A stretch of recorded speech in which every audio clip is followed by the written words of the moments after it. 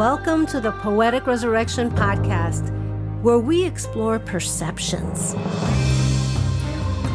How self-reflecting questions can give you a better understanding of self. I'm your host, Sonia Iris Lozada. Stay tuned.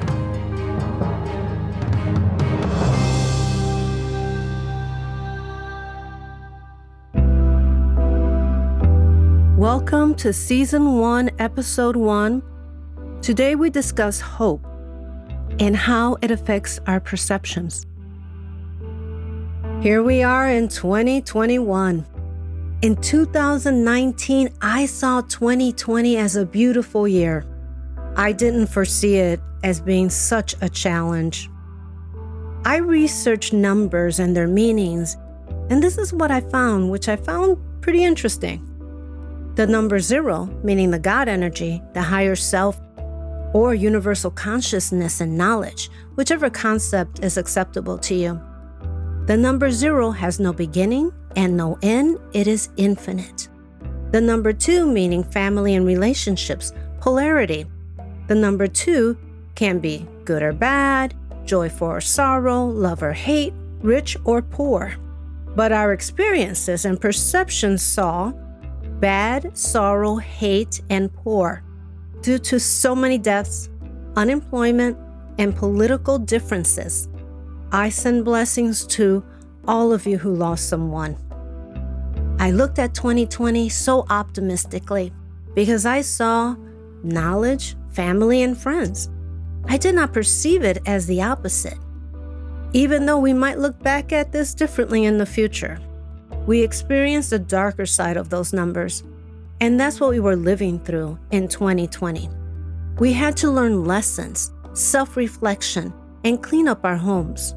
We were made to think, what is really important in our lives?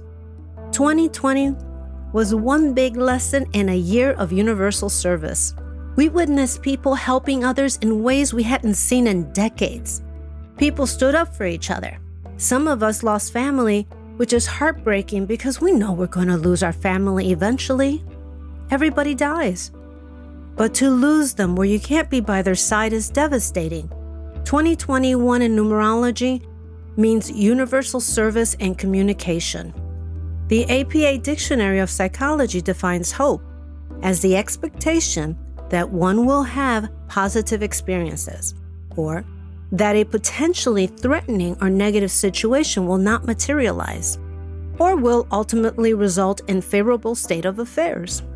Hope has been categorized in the psychological literature in various ways, including as a character strength, an emotion, a component of motivation that is critical to goal attainment, a mechanism that facilitates coping with loss, illness, and other significant stresses, or an integrated combination of these features.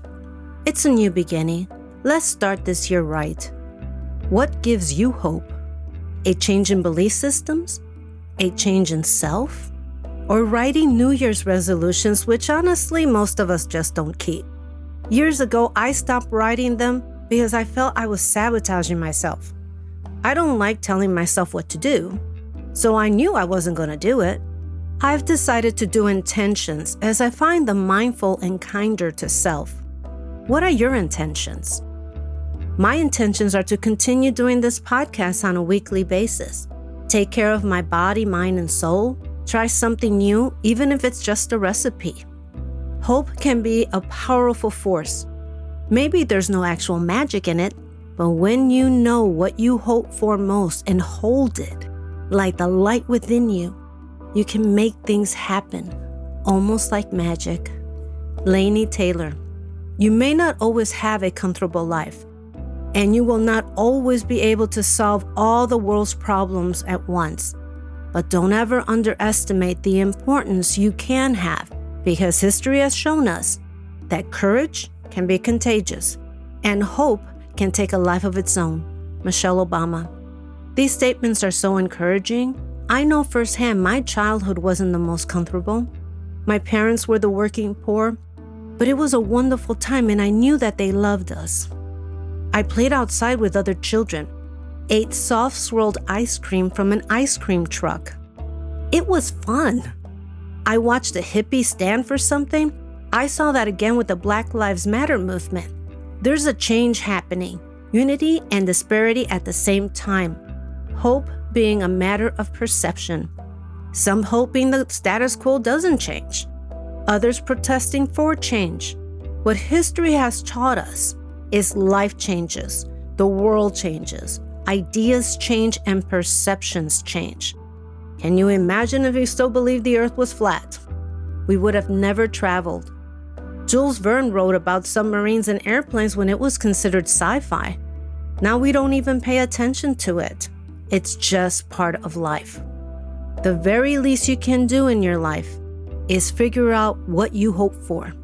And the most you can do is live inside that hope, not admire it from a distance, but live right in it under its roof. Barbara Kingsolver. The poem for this week is from Inspire Me Perception, entitled The Season. Crackling fireplace sings, curiosity peeks outside. Autumn leaves, hills of amber foliage. Chlorophyll vanishes into the childhood joys and jumps to the sounds of crushing maple leaves. Listening to music, family reminisces. Not relating, I smile at my friend. Brother and sister join me, hopes, dreams, and truths. Strange how we review life, expecting more, regretting less. Winter possesses fall colors, morphing into cleansing snow. Homebound readings of knowledge, house parties, holidays, and family. Fireplace logs disintegrate, phoenix flames anew. Wood window frames, the still, urban terrain. May your year be full of hope, prosperity, and the great health to enjoy it all. Many blessings. Thank you for listening to the Poetic Resurrection Podcast. Please visit us and subscribe to our newsletter at poeticresurrection.com for the latest information and updates. Next week, we will discuss perceptions of trauma with our guest, Dr. Nancy Hinman.